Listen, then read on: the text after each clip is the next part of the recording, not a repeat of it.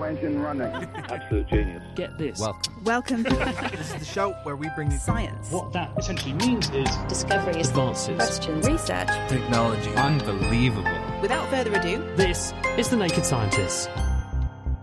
Hello, welcome to The Naked Scientists. This is the programme that brings you the latest breakthroughs in science, technology and medicine with me, Chris Smith. Coming up this week, as Turkey battles against the clock to find survivors of the recent earthquake there, we look at what triggered the magnitude 7.8 quake. Also, how modern-day codebreakers have unlocked secret correspondence penned by Mary Queen of Scots from exile back in the 1500s, and the overlooked threat of indoor air pollution. We worry about what we breathe in out on the streets, but we're potentially encountering air just as bad inside our own homes.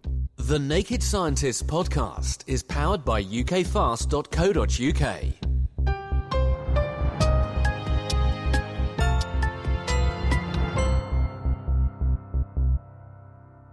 Turkey and Syria have been hit by a devastating earthquake measuring 7.8 on the Richter scale.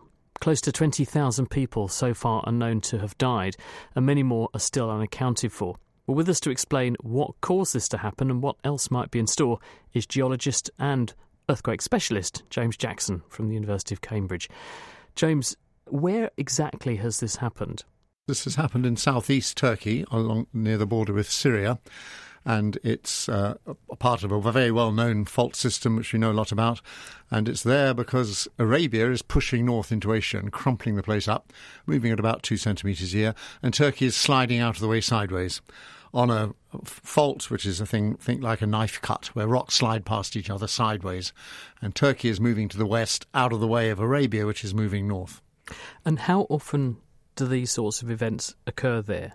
There, I think the last one was 200 years ago, but we know a lot about the history of that part of the world. People who lived there a long time, and if you go back over the last 1,000 years, there have been quite a number of this sort of size. So it's not, in that sense, a surprise. Is that because people have documented this, or are there other records of how this Yes, happened? that area has, it turns out, the various empires that ran that area, like the Byzantine Empire, the Ottoman Empire, were terribly bureaucratic.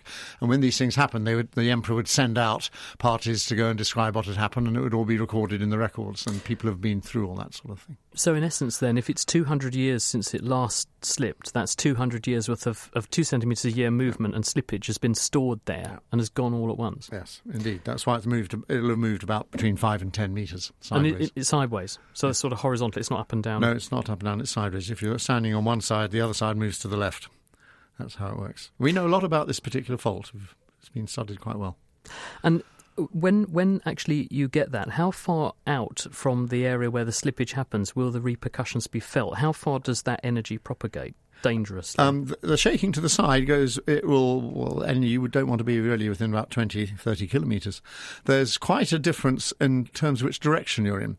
So these things rip like a piece of paper, and they rip from one end to the other. And this one started in the southwest and ripped up towards the northeast. And in the direction in which it's moving, like that, you get about twice the ground shaking. And that's why most of the damage is to the northeast, towards Kahramanmaraş and other places up there.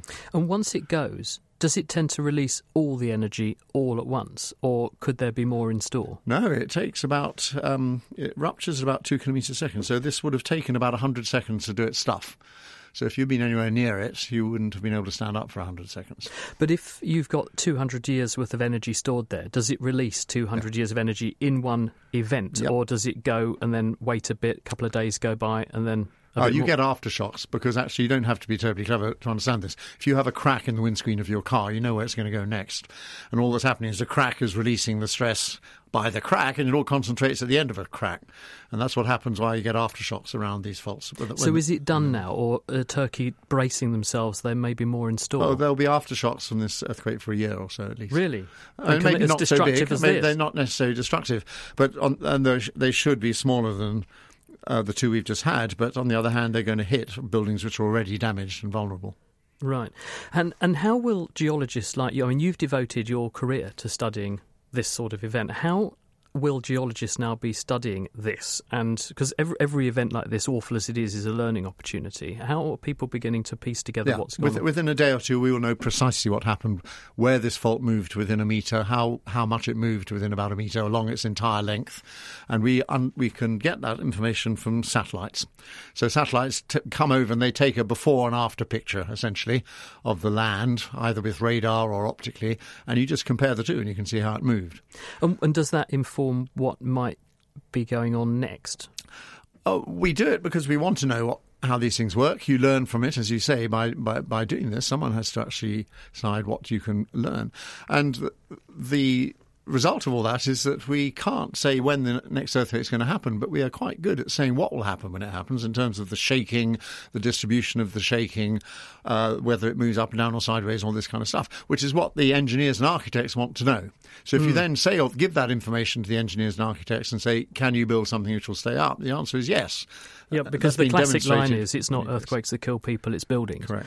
Yes. The number of lives lost here, though, seems dramatic. Is that just a reflection on how many people live there, or is that just a reflection on how serious the event was? I'm in sorry terms to of say the it's energy not dissipated? That large compared to some of the past ones in Turkey.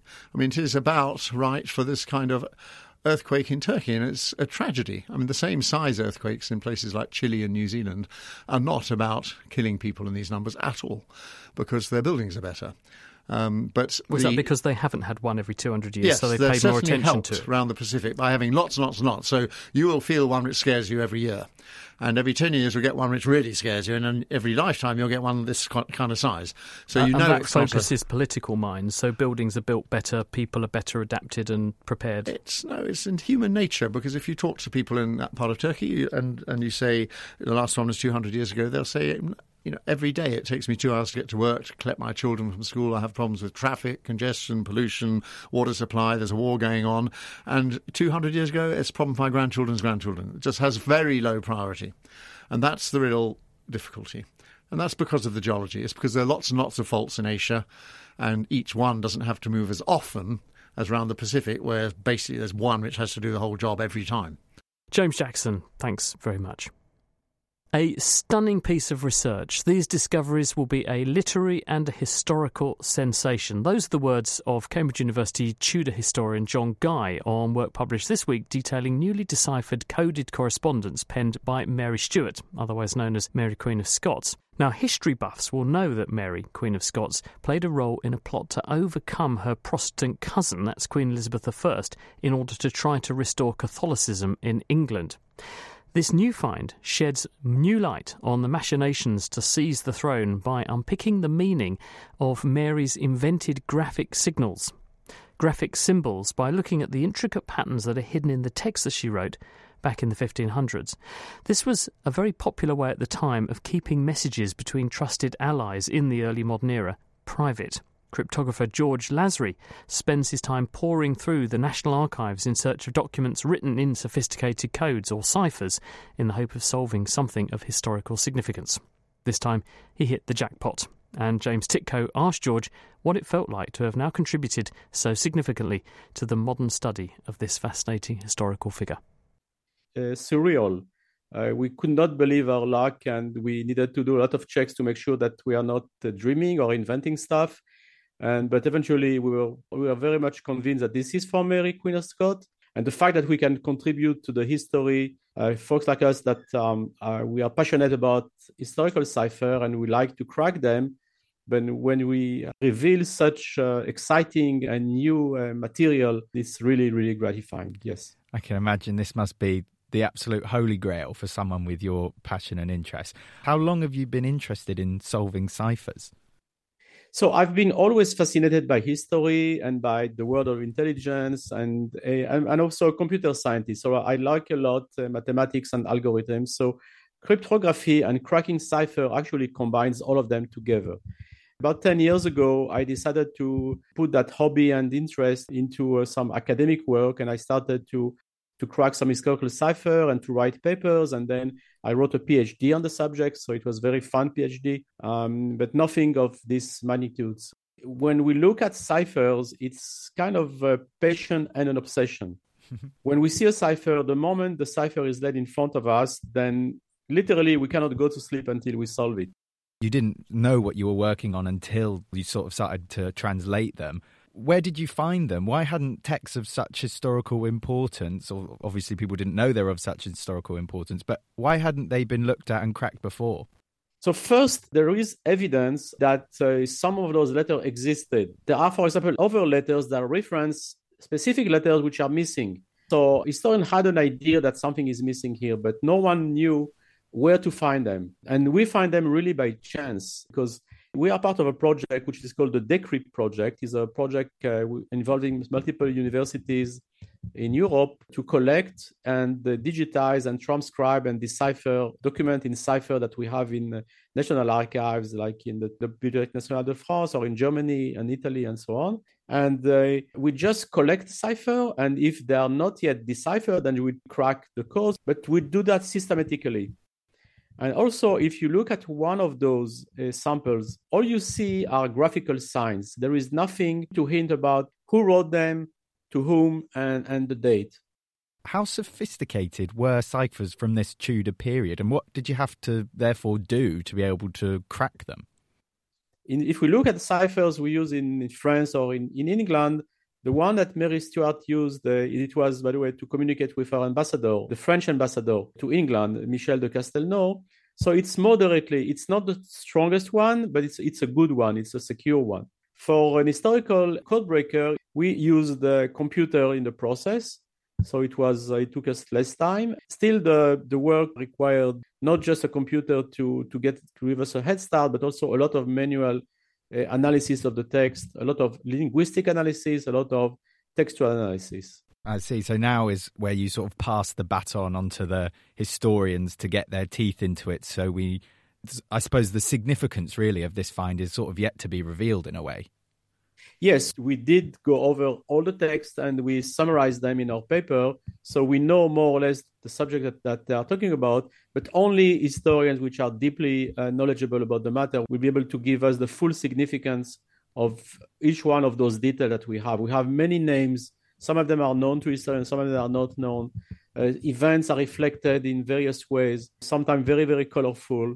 We have about 50,000 words. 50 letters with 50,000 words. Sometimes, even if you find one letter from someone like Mary Stuart, that's celebration for the historical community. But 50 letters, and some of them are very long, it's a real gold mine, we think. So interesting. Has this satisfied, George, your appetite for cryptography for the foreseeable future, or I can almost imagine the answer to this question already. Are you more energized than ever? Yes, and unfortunately, it's an addiction, and it's not something that you can put on the side. So and we still have a lot of stuff to work on. I'm very much in doubt if any of them will be at the magnitude of deciphering 50 letters for Mary Stuart. Lovely story, and good luck to George Lasry in his future code breaking. The Naked Scientists podcast is produced in association with Spitfire, cost-effective voice, internet and IP engineering services for UK businesses. Find out how Spitfire can empower your company at spitfire.co.uk. Music in the programme is sponsored by Epidemic Sound, perfect music for audio and video productions. You're listening to The Naked Scientists with me, Chris Smith, and still to come, how drugs for stomach ulcers might be able to speed up treatment for TB. Before that, though, bad air sits at the top of the WHO's list of global health threats, and it kills millions every year. But we're not talking about just the pollution outside in the street. The elephant in the room is pollution indoors, which it turns out kills just as many people as pollution exposure outside, but it gets only a fraction of the attention. England's Chief Medical Officer Chris Whitty, together with public health and atmospheric chemistry colleagues, wants to change that. They've laid out a plan for getting to grips with the unknowns around indoor air pollution. Ali Lewis is a co-author of that paper, and he's at the University of York. Everybody pictures outdoors as the place that pollution exists, but actually around 3 to 4 million people per year die because of their exposure to indoor pollution. So it's a huge global health issue. Understandably, for a long time, perhaps 200 years, the focus of governments and industry was in cleaning up outdoor air. Outdoor air quality historically, a place like the UK, was really terrible. There have been huge improvements in outdoor air quality in the last 50 years, and particularly so perhaps in the last 20. So although there's a long way still to go with outdoor air, we have to look about whether we can get some equal or perhaps even greater health benefits by cleaning up indoors. So the focus on indoor air now is partly because of the success we've had in cleaning up outdoor air. You've written this opinion piece this week with a number of other authors, one of them the Chief Medical Officer, Chris Whitty. You've set out 5 areas that you think warrant particular focus. I'll just put those to you, and perhaps you could comment on why you've chosen those particular areas. You've led with understand what's harmful. If we're going to introduce interventions or introduce policy or introduce technical fixes, we want to be sure that we're dealing with the most harmful components of the air that we breathe indoors. And this is still an area of uncertainty. Chemical emissions from burning, the solvents that we use, from even things like cooking. But there's also a lot of biological material indoors, so spores and molds and respiratory viruses that we exhale. So before we design our solution to the problem, it would be really good to understand which of those targets is the one that's likely to give us the most benefits. And I suppose that leads on to your second point, which is that you want to model how pollutants form and how they accumulate. Indoor air is different to outdoors, the biggest difference being that it sees a lot less sunlight. And in outdoor air, sunlight drives a lot of the chemistry that transforms pollutants. And this is something that we have to be able to simulate properly, because when pollution is released indoors, we've got to be able to follow it through its full life cycle. And this ability to predict what happens to pollution indoors is much less advanced than we have for outdoor pollution. The issue you're grappling with, though, and I think this is really what you point to in your third point, which is explore the effects of local variations. No two buildings, at least in the UK, are the same. And they're all different ages, different designs, different structures, different furnishings, different people densities. All these things mean there must be so many degrees of freedom. How can you do this meaningfully? It's incredibly varied indoors, and it's much harder to predict than air pollution in outdoor spaces. But we think that there are some prospects to make really good progress. So one area that we would like to see advances in is the estimation of emissions. So outdoors, we know very precisely, for example, how much emissions come from the back of a diesel car driving down the street. We'd like to get those same sorts of estimates for emissions that occur in indoor spaces, for example, from a wood-burning stove or a gas cooker. The next would be to understand a little bit more about the ventilation rates in homes. And then finally, we'd like to know where the pollution ends up, what's its ultimate fate. It's interesting you bring up the point about accumulation indoors, because I've watched quite a few episodes of Grand Designs now, which I like very much, by the way. And people seem to be striving for building homes that are almost hermetically sealed. They pride themselves on having a poorly ventilated home to make them extremely energy efficient. But are we not in danger, therefore, of trading an energy cost for a health cost? Because basically where you live in an ancient property like I do, and it costs a fortune, but you know it's well ventilated because there's more holes than walls. With these modern buildings, we're sort of trapping the air into a sort of chemical stew pot that we sit in the midst of, aren't we? There is certainly a risk that as we improve energy efficiency in homes, for very good reasons, it reduces greenhouse gas emissions, it reduces cost, that we do end up leading to indoor environments where air becomes more and more polluted. We accumulate more and more chemicals indoors, and we have to address that. And there are technical fixes to this. It is possible to retain the heat that still allows fresh air to enter. But there is a certain amount of trade-off here between energy efficiency and indoor air quality. And you also propose that we need to understand the best ways to improve indoor air quality. What sorts of things should be at the top of the list? In the winter, in a place like the UK, if it's wet and windy, certainly the best way to improve air quality is simply to open the window a crack and improve the ventilation rate. But that might not be the best advice in the middle of summer, in the middle of heat waves, when things like photochemical ozone begin to accumulate. So the advice that we provide is going to have to be dependent on the location. It may be different depending on the meteorological conditions. And finally, it might actually be different depending on where your house or your school or your business is. You know, those in rural environments generally can use outdoor air to clean up. Those that are right by busy roads might have to take different approaches. And lastly, you say you want to bolster the evidence base, strengthen the science. What do you really want to know? At the moment, it's quite difficult to provide advice to decision makers or to building owners over which actions they might take that would have the largest beneficial effects. And quite understandably, people are reluctant to take action, to invest money, to use up capital trying to persuade people to live differently, unless they have the confidence that they're providing the best possible advice, or they're tackling the sources that are going to lead to the largest health benefits if we make changes. So this is where we need to bring more scientific evidence into the debate to give confidence to people who may have to make decisions or to provide us with the nudges that we need to improve indoor air. Thought-provoking, isn't it? Ali Lewis there. Thanks, Chris. Calling in from 2,000 feet here. Well, not really. I'm sure you'll have heard of the Chinese surveillance balloon that the US Army shot down this week, which they now claim was able to collect communication signals. It sparked a major international row. In the face of US accusations, the Chinese government, on the other hand, is sticking to its story, describing the vessel as a scientific research balloon. So what's the precedent for using balloons for scientific research? Well, as it happens, even in an era when spaceflight and exploration missions are almost routine, balloons continue to offer a key research tool for astronomers, astrophysicists, and atmospheric scientists. For all this to be possible, though, the idea for the first flying balloon was conceived by Jacques Charles, who helped the Robert brothers build the first hydrogen balloon in 1783. But more people, perhaps, will know the Montgolfier brothers as the architects of the first manned hot air balloon flights in France in 1783.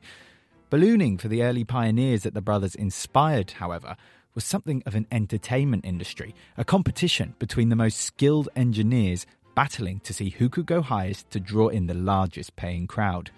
Jean-Pierre Blanchard, one such early professional pilot, is remembered for being the first to cross the English Channel by balloon in 1785. This history of ballooning daredevilry culminates in Felix Baumgartner's skydive from a helium balloon in 2012 at an altitude of 39 kilometres, reaching a top speed of 1,358 kilometres an hour and becoming the first man to break the sound barrier without vehicular power. Balloons taking scientific measurements, though, can be traced back again to France and meteorologist Léon Tessenec de Bourg. From 1896, he launched hundreds of balloons from his observatory, noticing that air temperature got lower and lower up to 11 kilometres in altitude, but a constant temperature above that height. This led to the discovery that the atmosphere was split into two layers, the troposphere below and the stratosphere on top.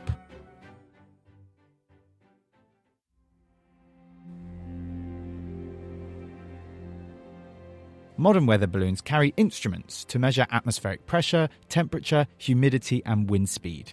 They're launched globally for current conditions and weather forecasting by both human forecasters and computer models.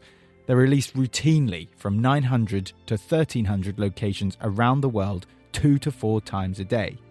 Meanwhile, NASA use multiple types of balloons to lift scientific payloads into the atmosphere as a low-cost way to take measurements over long durations. They're equipped with radio receivers and powered by solar energy. So, while the rich history of ballooning does feature a strong scientific heritage, you can see why the multiple antenna US officials say they found attached to the suspected Chinese surveillance balloon has raised a few eyebrows. Back to you, Chris.